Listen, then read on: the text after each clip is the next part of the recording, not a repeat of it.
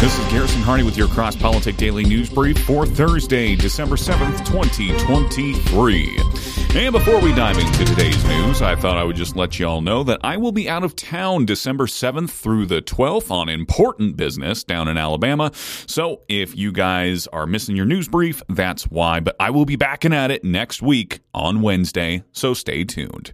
Our Fight Laugh Feast magazine is a quarterly issue that packs a punch like a 21-year Belvini, no ice. We don't water down our scotch. Why should we water down our theology? Order a yearly subscription for yourself and then send a couple of yearly subscriptions over to your friends who have been drinking lukewarm evangelical Kool-Aid. Every quarter we promise quality food for the soul, wine for the heart, and some Red Bull for turning over tables. Our magazine will include cultural commentary, a psalm of the quarter, recipes for feasting, laughter sprinkled throughout our glossy pages, and more. Sign up today. That's at fightlaughfeast.com, fightlaughfeast.com.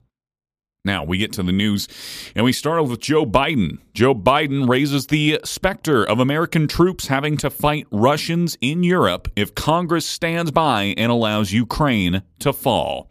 President Joe Biden on Wednesday warned that American troops could have to fight Russian forces if Congress prevents further aid being sent to Ukraine. He demanded that lawmakers approve his request for tens of billions in military and economic assistance. Republicans have said they are not willing to countenance another major package of aid unless the administration takes action on the southern border. But Biden said Republicans were handing Russian President Vladimir Putin a gift, saying this cannot wait. Congress needs to pass supplemental funding for Ukraine before they break for the holiday recess. Simple as that, frankly, end quote. You know, for the better part of 2 years, the brave people of Ukraine have denied Russia a victory on the battlefield. They've defeated Vladimir Putin's ambition to dominate Ukraine. And the people of the United States can and should take pride. They should take pride that we've enabled Ukraine's success thanks to the steady supply of weapons and ammunition. We provided them together with our partners and our allies. I just did a meeting with the G7, which was one of the issues we discussed. All of the European leaders. We are prepared to stay with us, stay with Ukraine. And our European friends are as well. Who in the United States are prepared to walk away from that? I tell you, I'm not prepared to walk away. And I don't think the American people are either. If Putin takes Ukraine, he won't stop there. It's important to see the long run here. He's going to keep going. He's made that pretty clear. If Putin attacks a NATO ally, if he keeps going, and then he attacks a NATO ally, where we've committed as a NATO member that we defend every inch of NATO territory, then we'll have something that we don't seek and that we don't have today. American troops fighting Russian troops. American troops fighting Russian troops if he moves into other parts of NATO. Make no mistake, today's vote's going to be long remembered, and history's going to judge harshly those who turn their back on freedom's cause. We can't let Putin win. Say it again, we can't let Putin win. He accused Republicans of holding aid hostage over the border and of being willing to kneecap Ukrainian forces on the battlefield. But he hinted that he was ready to do a deal with Republicans, even if they would have to accept that they were not going to get everything they wanted. Biden's speech came soon after he held a video call with leaders of the Group of 7 advanced democracies who have all backed Ukraine and Ukrainian President Volodymyr Zelensky. Biden has asked Congress for more than $100 billion to fund conflicts in Ukraine and Israel, as well as other matters of national security. However, Republicans on Capitol Hill have resisted the request, some insisting that Biden first take measures to secure the nation's southern border. The White House has warned repeatedly of the consequences of failing to back Ukraine. In a blunt letter sent to Congress on Monday, Office of Management and Budget Director Shalanda Young wrote, quote, "We are out of money to support Ukraine in this fight. This isn't a next year problem. The time to help a democratic Ukraine fight against Russian aggression is right now." However, Republican leaders quickly dug in. Speaker Mike Johnson promised there would be no funding for Ukraine without transformative border security provisions. And speaking of U.S. troops suing the government for billions in back pay over COVID vaccine mandates. Who could have seen this coming? In a groundbreaking development, 3 lawsuits with the potential for a class action suit are being filed on behalf of former United States service members. The service members, represented by attorneys Dale Saran, Andy Meyer, and Brandon Johnson, allege they were unjustly discharged or prevented from drilling, causing significant financial loss as a result of the Biden administration's vaccine mandate policies. According to Breitbart, the lawsuits, which are currently in the U.S. Court of Federal Claims, could involve back pay claims totaling billions of dollars. Saran, a retired Marine, emphasized the massive scale of the compensation, telling Breitbart it's worth billions. That's just flat out. That's what it is in back pay. It's billions of dollars. This statement underscores the potential magnitude of the lawsuit's financial implications for the Department of Defense. The court, with its roots in the Reconstruction era, is known for handling cases of illegal discharge and pay-related grievances in the military. Saran explained its unique role, saying that the Court of Claims is where service members can go when they have a claim and say, quote, "Hey, I was illegally discharged, or the military did something to impede my pay," end quote. According to Breitbart, the lawsuits allege that 80,000 to 100,000 service members, including both active duty personnel and reservists, were impacted by the Biden administration's actions. Saran detailed the lack of due process in the cases, noting that, quote, "They were basically without the benefit of any due process. No boards were held. They didn't hold any administrative separation boards. They didn't hold any hearings. They didn't do any federal recognition boards. None of the administrative or judicial procedures were used. They just flat out did it," end quote. One notable case involves former Coast Guard member Zach Lowish, who was commended by President Joe Biden for his heroics during Hurricane Ian, but faced discharge for not complying with a vaccine mandate, according to Breitbart. The claims also involve the repayment of enlistment bonuses, adding to the financial stakes. Saran stated, quote, "Not only did they throw them out unceremoniously and wrongfully, now they're without a job instantly. No separation pay, none of that. And instead, they're standing out in the cold, and worse yet, here comes the government. Here comes the debt collectors. Now you owe us money," end quote. Saran drew parallels between the current situation with the service members who were negatively impacted by the COVID-19 vaccine mandate policies and his past experience defending service members who refused the anthrax vaccine in the late 1990s. Quote, "I did some work on the lawsuit of Doe versus Rumfeld that shut down the anthrax vaccine," he said. "And so here we are, the second go around, 15 years in, and we're back fighting at the mass vaccination of unlicensed vaccines like the government didn't learn last time," end quote. According to Saran, those interested in more information about the current lawsuits can learn more at militarybackpay.com.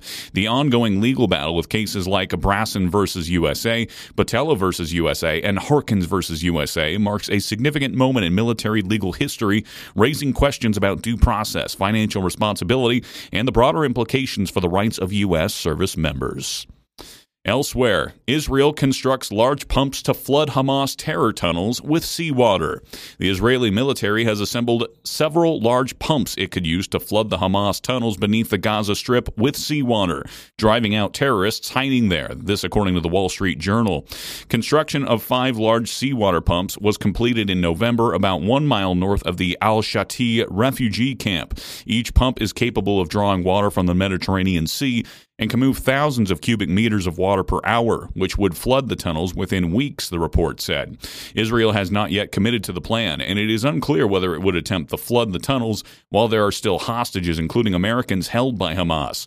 The Palestinian terror group took some 240 people captive during the October 7th attack on Israel and brought them back to the Gaza Strip. According to the report, Israel has identified about 800 tunnels beneath Gaza that Hamas has used to move fighters, store weapons, and plan terror attacks on Israel. However, Israeli officials believe the tunnel network is much larger. By flooding the tunnels over several weeks, Israel would enable Hamas terrorists and potentially hostages to move out, the outlet reported, citing a source familiar with the plan, saying, quote, "We are not sure how successful pumping will be since nobody knows the details of the tunnels and the ground around them," the source said. "It's impossible to know if that will be effective because we don't know how seawater will drain in tunnels and no one has been in before," end quote. The Wall Street Journal said said an Israel Defense Forces official declined to comment on the flooding plan, but said the IDF is operating to dismantle Hamas's terror capabilities in various ways using different military and technological tools, end quote. U.S. officials were informed of the plan last month, the Wall Street Journal reported, but the U.S. does not know how close Israeli Prime Minister Benjamin Netanyahu's government is to executing the plan. Israel has committed to continuing its war until Hamas is eradicated in Gaza. Israeli military said it has launched its 10,000th airstrike against the terror group in the Gaza Strip late on Sunday. Moving on, Dem witnesses who cannot define what a woman is says women should, quote, learn to lose gracefully against trans athletes. Head of the National Women's You heard that right. National Women's Law Center, Fatima Goss Graves, encouraged women who are forced to compete against men in women's sports to, quote, lose gracefully. This she sees as the preferable alternative to keeping men out of women's sports at the scholastic level altogether.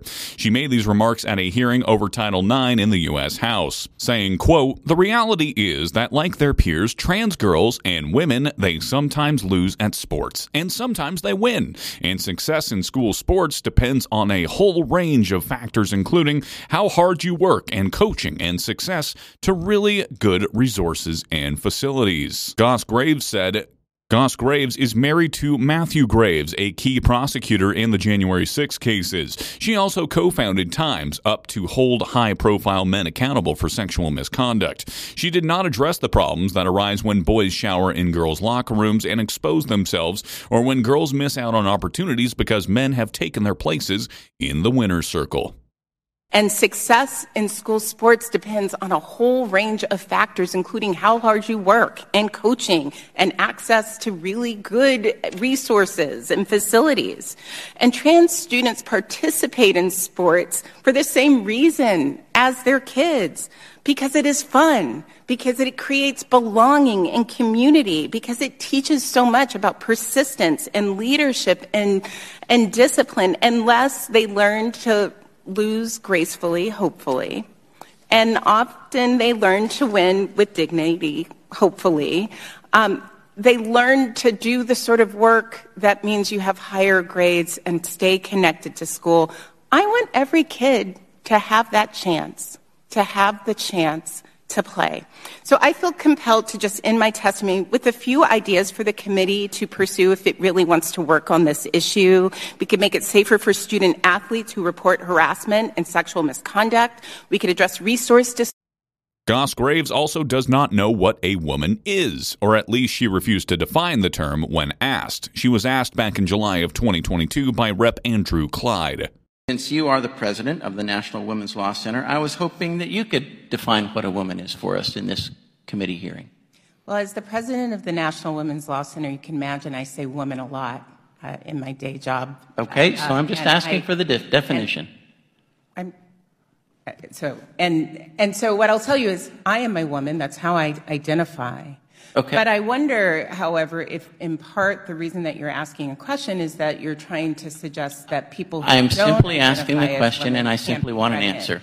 And so I think it's actually really important to be very clear here that there are people who identify as non-binary. I think about 5% of young people. We're not going to go there. I was hoping maybe you would. pregnant. I was hoping that maybe you would say something that maybe we learned in high school biology that has to do with X and Y chromosomes, but which define male and female. But I guess we're not going to get there.